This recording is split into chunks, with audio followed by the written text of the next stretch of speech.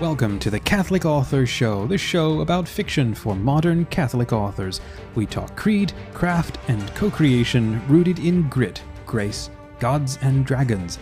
I'm your host, Dominic D'Souza, novel lover, all-round creative, and the founder of Catholic Author. We are here to inspire your faith and your fiction. We hope that you enjoy this episode.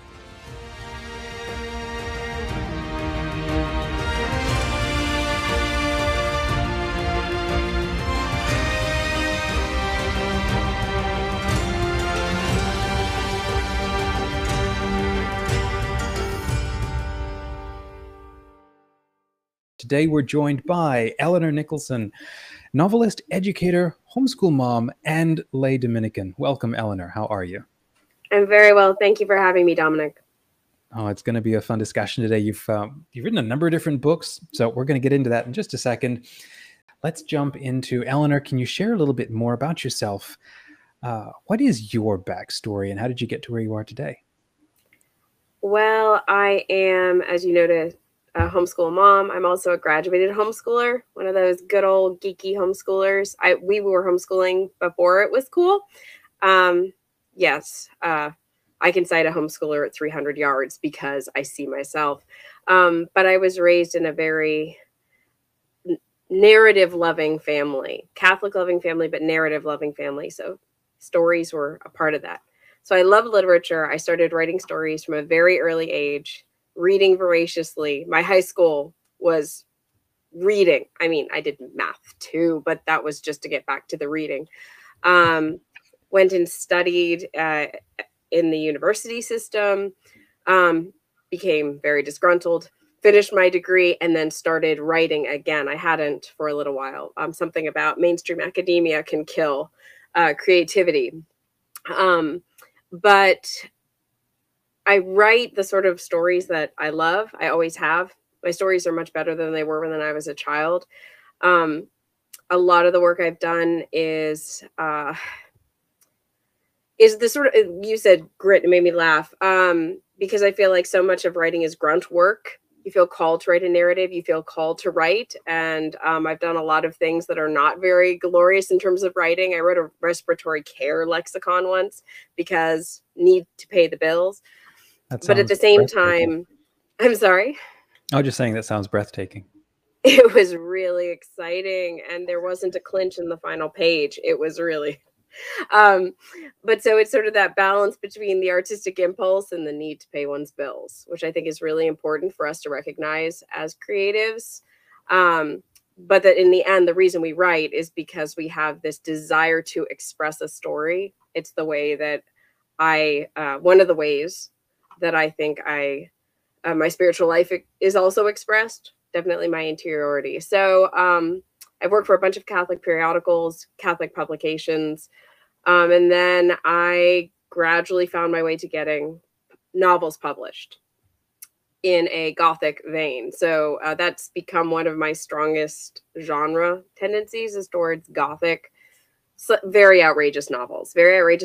I hope funny novels because I require humor. It's one of my awkward coping mechanisms. And my novel Bloody Habit came out with Ignatius Press in 2018. Sorry, I had to think which baby I had at the time. Okay. And my new novel Brother Wolf is out with Chrism Press. Came out last year. Again, I'm thinking in terms of babies, so that would be 2021. All my novels line up with babies, but no, it's been a riotously. I mean, that just gives a whole new meaning to being with book. Well, I write better. I write better when I'm pregnant or postpartum because I'm not sleeping. So nightmares, okay. Right? Wow. Well, okay. I want to hear about Brother Wolf. What is the blurb for the story, and then what is its backstory, and then how did you come up with it, its origins, that sort of thing? I would say just to capture the whole plot, a young protagonist encounters a crew of werewolf hunters. There's a werewolf he's a Franciscan, and he's relapsed into lycanthropy, and they're scouring Europe to look for him. And the narrator sort of attaches herself to the crew and helps track them down, even though she's not Catholic. She has no credentials for the fight, but it's this re-enchanted world that absolutely attracts her. So it's it's pretty outrageous. Hopefully, though, with depth at the same time.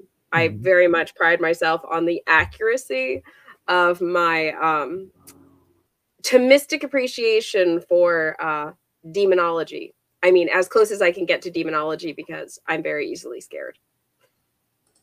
Right. And you said he's a Franciscan? He is. They are searching for Franciscan. So in my original Gothic novel, A Bloody Habit, I gave Dominicans the job of tracking down and dispatching vampires. Well, it sort of made sense that the Franciscans would take care of the werewolves. The werewolves. Oh, this is a TV show I want to see. Well, it makes sense too. So that, I mean, your response to vampires is different from your response to werewolves. Vampires are the undead; they're damned. You want to stake them, but werewolves you want to rehabilitate.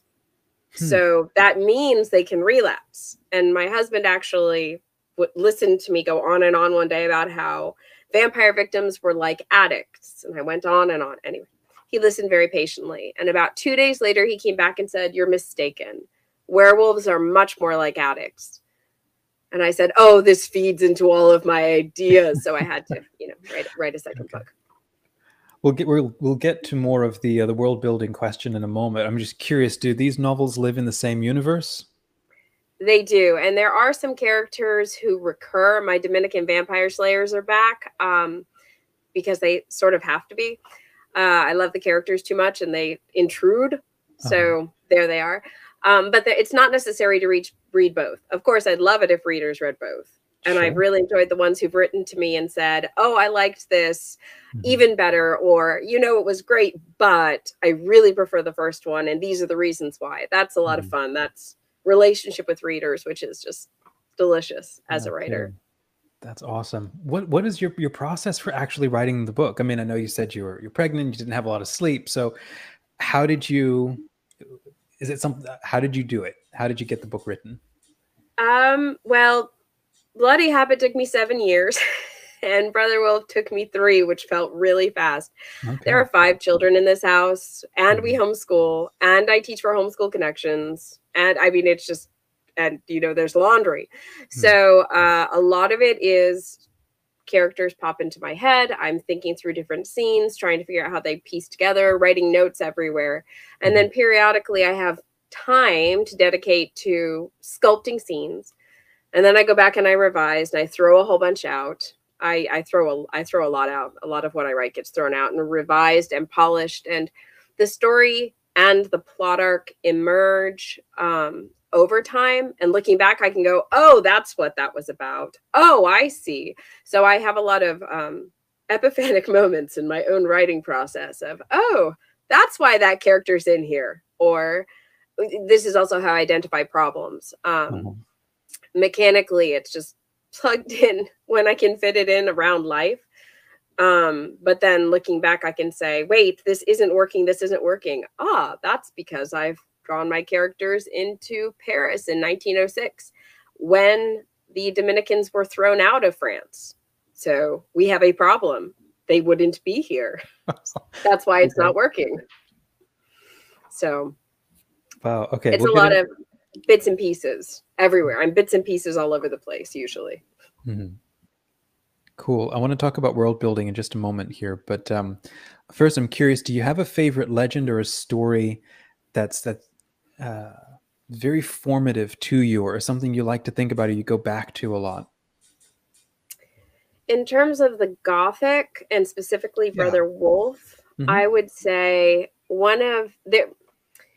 two things. One, I was very drawn by the legend that says that if a werewolf, someone who loves a werewolf, recognizes the person, the man behind the werewolf, and calls him by name in the midst of the possession, he will be freed of the curse. That fascinates me. Not going to say it necessarily works in my novel, but alongside that, I would say even more foundational is I'm very attached to the Greek myth of Sporagmos, which is associated with figures like Actaeon. Now, Actaeon was a hunter in Greek mythology, and he saw the goddess Diana bathing.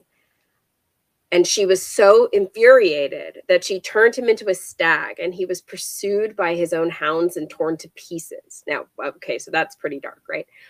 But for me, when you look over literary history and you see this picked up by Petrarch, by Shakespeare, and this theme is sort of revisited, they're saying that in the Christian understanding, you encounter the divine, and yes, you're torn to shreds, but you're radically made new. So for me, and this really describes the spiritual life for me, is that when you get closer to God, he explodes you. He tears you to pieces, but it's because you're being radically made new. And it's a beautiful and excruciating process. Wow. So Sparagmos, which is actually the license plate on my car, is, for me, it's all over Brother Wolf, but it's also all over the creative process, that if I don't embrace the radical remaking of me and of my story and of my characters, there's no growth. That doesn't mean I go rushing out and saying, oh, yay, God, ritually dismember my heart. But recognizing that growth, even as a writer, as a mother, I mean, the whole gamut, it's that openness to being radically remade is just critical, I think. Yeah. That's so fascinating. I mean, I grew up reading that myth, but I like how you referenced these great thinkers who flipped it around or gave it a fresh interpretation, because I could see the original one being, if you grasp at the divine, you can't get it that way, and then you're going to end up becoming less than yourself, and then you tear yourself apart the rest of your life because you tried to take what cannot be taken. It must be humbly requested, or it has to be given to you from the other side. But then to flip it around the way that you have, that's, well, I mean, I could see both, I guess. So that's fascinating.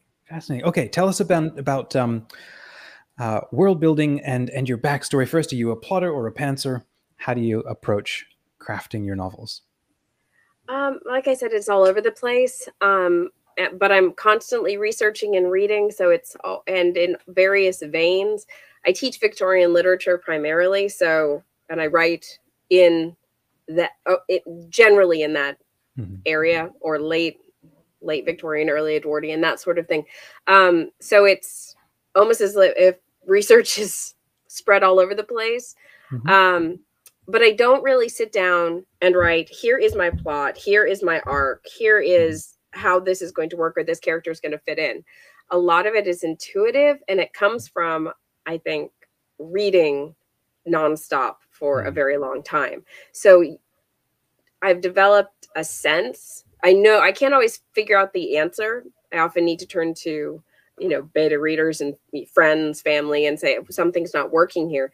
But just the sort of sense of what the pacing should be like, when various things should happen. It's sort of, I analogize it with the Fred Astaire and Ginger Rogers movies. They actually had a set formula, how long you could go before there was a dance.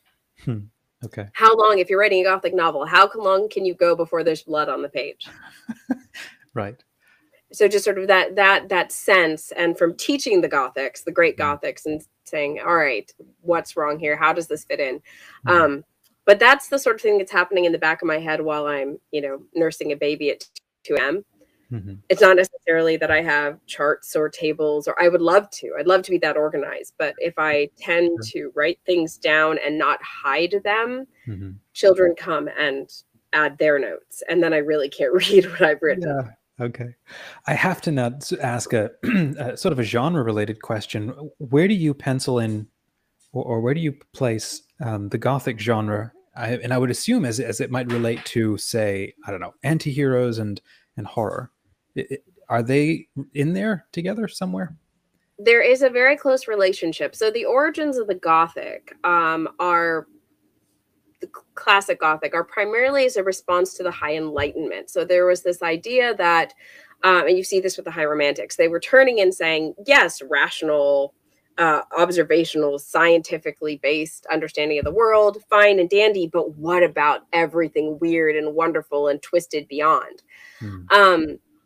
And that came with anti-heroes. One of the greatest Gothic works is Frankenstein, and that was written by Mary Shelley, who was married to the adulterous intellectual prig of the of all time, Percy Shelley, who was an extremely conflicted and troubled man who had a God complex. I mean, he was a really, really troubled man, very troubled. Genius, but distasteful. As I tell my students, if Percy Shelley's in heaven, when I get there, God willing, I'm going to kick him in the shins, if that's permitted, just because he needs it. Invite him out the pearly gates. It's like, hey, settle up, and then now we can go. Yeah. St. Peter were like, now you can come back in. No, it's so there is the sense of the fallenness of man is all over the place, not only in the writers themselves, but in their characters. Because when you have a world, when you recognize that the world has monstrousness in it, and there's monstrousness and beyond, because there is other beyond, the natural world. It's basically supposed to be a funhouse mirror that looks inside and says, oh, but the monstrousness of me. That's what the Gothic's supposed to do. And hopefully moral growth is supposed to come at the end of that, or the damnation that monstrousness entails. So either way, Gothic requires a clear moral arc. Its great-great-great-grandchild, horror, doesn't necessarily require that arc. So it can tend more to a sort of nihilistic darkness and corruption for corruption's sake. So even though I'm sometimes classified with horror, I actually don't write horror. I write Gothic. No, that makes sense. And it's a little bit of a tangent here, but in terms of the tracing of the development of that word, it started as meaning to the Gothic peoples, and then it refers to, I think it was sort of a slur on cathedrals and pre-rational, structural development or whatever. And then now it's taken on another meaning. What would be this latest meaning? How would you define that? The latest meaning is almost as if you took the aesthetic trappings, which had been satirized, and you associated it with certain behaviors and certain fashion. So when you think goth, you're thinking dripping, black fingernails and lots of jewelry. Well, that's also drawing from the tradition to a certain extent, because you're right, there was an architectural distinction being made. We have the classical with the nice symmetrical columns, and then we have the irregular Gothic, and it's got gargoyles. So they're grotesque and weird and not just beautifully symmetrical and clean lines in those classic in the classic tradition. There's also a sense of pain in the Gothic. If you look at the difference between a crucifix that's very classically, Jesus looks very composed there on the cross. But if you go to a Gothic one, he's in torment, and you're probably in Spain, and it's creepy and covered in blood, which is also fascinating and beautiful and very deeply Catholic. There's one thing that I said in my first novel, or my first Gothic novel, and it's coming out again, which is that Catholics can battle the preternatural because we're weirder than the preternatural. We really are weird. We're weird, and it's wonderful. That is an awesome quote. Please unpack that for 30 seconds. How are we weirder than the preternatural? Because the preternatural is really just the natural world where little rules are being broken to creep people out. We consume the body and blood of Christ. We eat Jesus. I eat God. That is so much. We have disembodied floating heads of Jesus on a gold background. Veronica's veil. That's what it looks like. So if it's that idea, to the Greeks, we're ridiculous. To the modern world, we're insane. But it's also because we can see through the limitations of the natural world with the hope that we have, and our understanding of the supernatural, which is so far beyond the preternatural that this is actually why my Dominicans are such good vampire slayers. They confect the Eucharist on the altar every day. Goblins are not scary.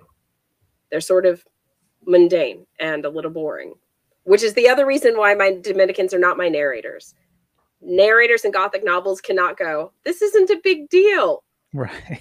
They have to be a little freaked out so that the reader can be.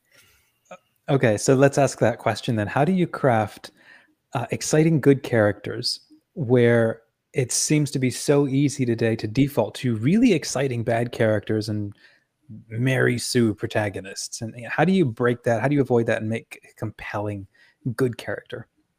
I think that you're hitting on something very important, which is that the problem of evil in literary terms is not remotely as huge as the problem of good. It's very hard to display good and not make it preachy, annoying, cloying, superficial. For me, I take refuge in humor. It's the way I, like I said, it's an awkward coping mechanism, but it's also the way that I conceive of my good characters. It has to be funny, because man's efforts in the face of reality and in distinction from God's efforts are ridiculous without grace. Without grace, we'd be monstrous, we'd be damned, etc., etc. We'd also just be patently absurd. So a good character for me is one who embraces that absurdity and even delights in it. I should add a codicil, though, especially in Brother Wolf. There are some characters whom I consider deeply good, but they don't necessarily have a sense of humor. And that, I think, highlights the foibles or the predominant faults of those particular characters. That not having a sense of humor can actually be indicative of a lack of humility, or a lack of easy charity. Charity may not come to them as easily as others. Maybe deep down they're shy. I don't know, but that can be a bit of a handicap. So from the perception, for example, of my protagonist, there are some characters who are tremendously good and even impressively good, and she's terrified of them and doesn't understand them and is timid of them and awkward around them, because all she can think of is that person doesn't like me. Right. And that's also very human, I think. So grounding goodness in these sorts of qualities hopefully makes characters relatable, realistic, and, like I said, not cloyingly preachy and stopping saying, I'm going to hold up the plot so that I can preach at you, which is not my job. I'm not a preacher. I am a lay Dominican, but I am not a preacher. I leave that to the friars. Right. I want to ask you about that in a second, how that maybe you feel that influences or guides, how you approach this sort of thing. But one thing I was thinking as you were talking was maybe it's almost an unfair question then, because, it kind of makes me think of that line from scripture where Christ says, who is good but God alone? So just stop trying to be good. And someone once said that the only difference between a good guy and a bad guy in a story is that they both basically start in the same place. They both are dealt the same crippling hand of fate, accidents, problems, but the difference is in the response. The good one chooses to maybe take in the blows and get stronger and continue to find a way to do good, as painful as it might be. But then the bad can't let the evil go, and he swallows it and it sours inside him and he turns it around into anger and causes problems. So in a way, it's the same story, but they're two sides of the same coin. It's also like the two classical masks of drama and comedy. For something to be, tragedy and a comedy. A tragedy ends in death. A comedy ends in marriage. You could take Shakespearean comedies, and if you just make the ending of death, it's a tragedy. And vice versa. If Othello ended with a happy marriage scene, it wouldn't be a tragedy. So it's that redemptive arc. What are we headed towards? Are we headed towards the marriage feast of the Lamb, or are we headed towards damnation? It's the same for each character, even if you're reading something like P.G. Wodehouse.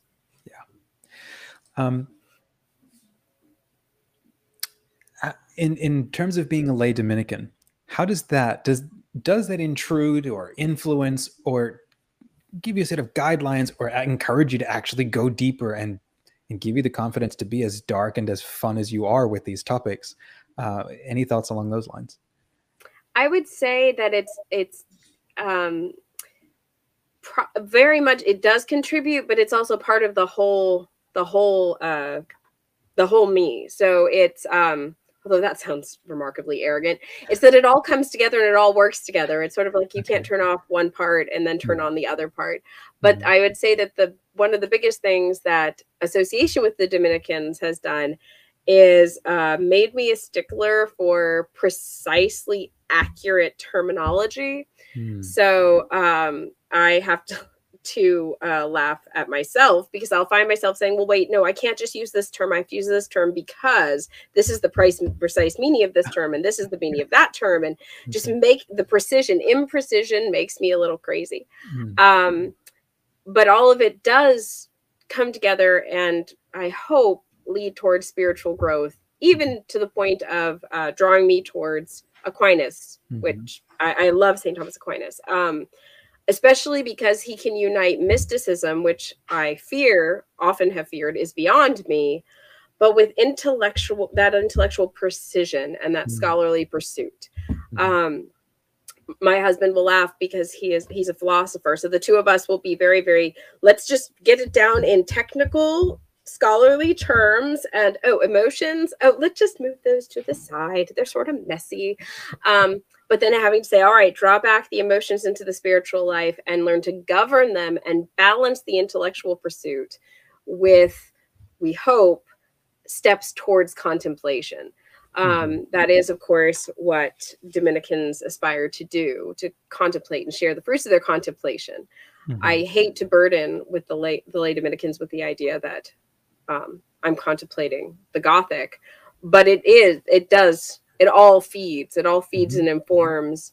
And most recently, my chapter, we were reading St. Louis of Granada, and Louis of Granada and his Sinner's Guide. I thought, yep, straight moral anthropology, character building. It all is interwoven, very, very intimately interwoven.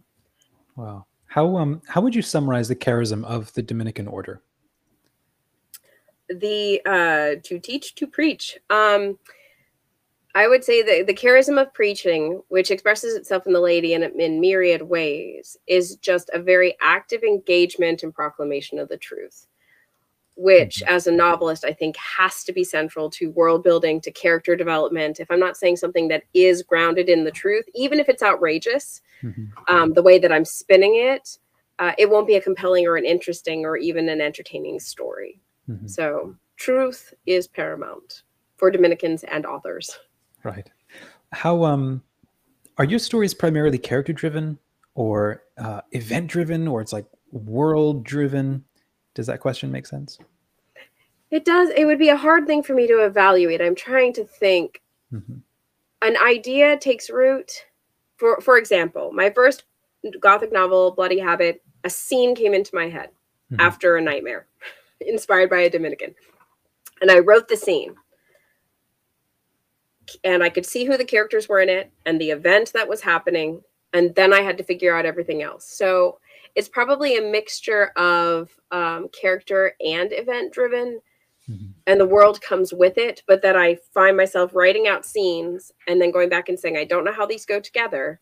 Like the final climactic battle scene of Brother Wolf, I wrote that very early on. And I just had to figure out all the other pieces to figure out what these characters were doing, how they got to this point. And then I had little other scenes that popped in my head and that I wrote down at various other times. This is why I find pieces. Then I go, wait, this is essential. I just don't know yet why. That's awesome. How can people get in touch with you, Eleanor?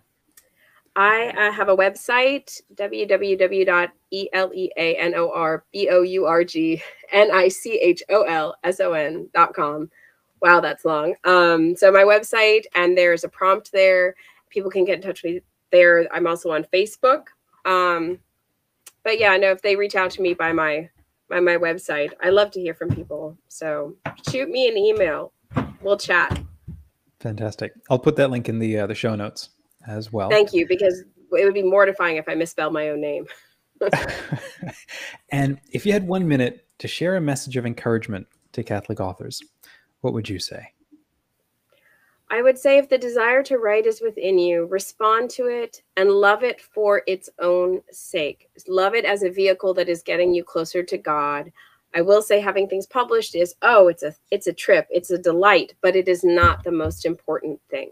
It's not the most important thing. Is that if you are called to tell a story, enjoy it, share it, and delight that God has given you that opportunity and that desire. I think that's perfect. What a great way to end. Thank you, Eleanor, for coming on with us today. You're welcome. Thank you for having me.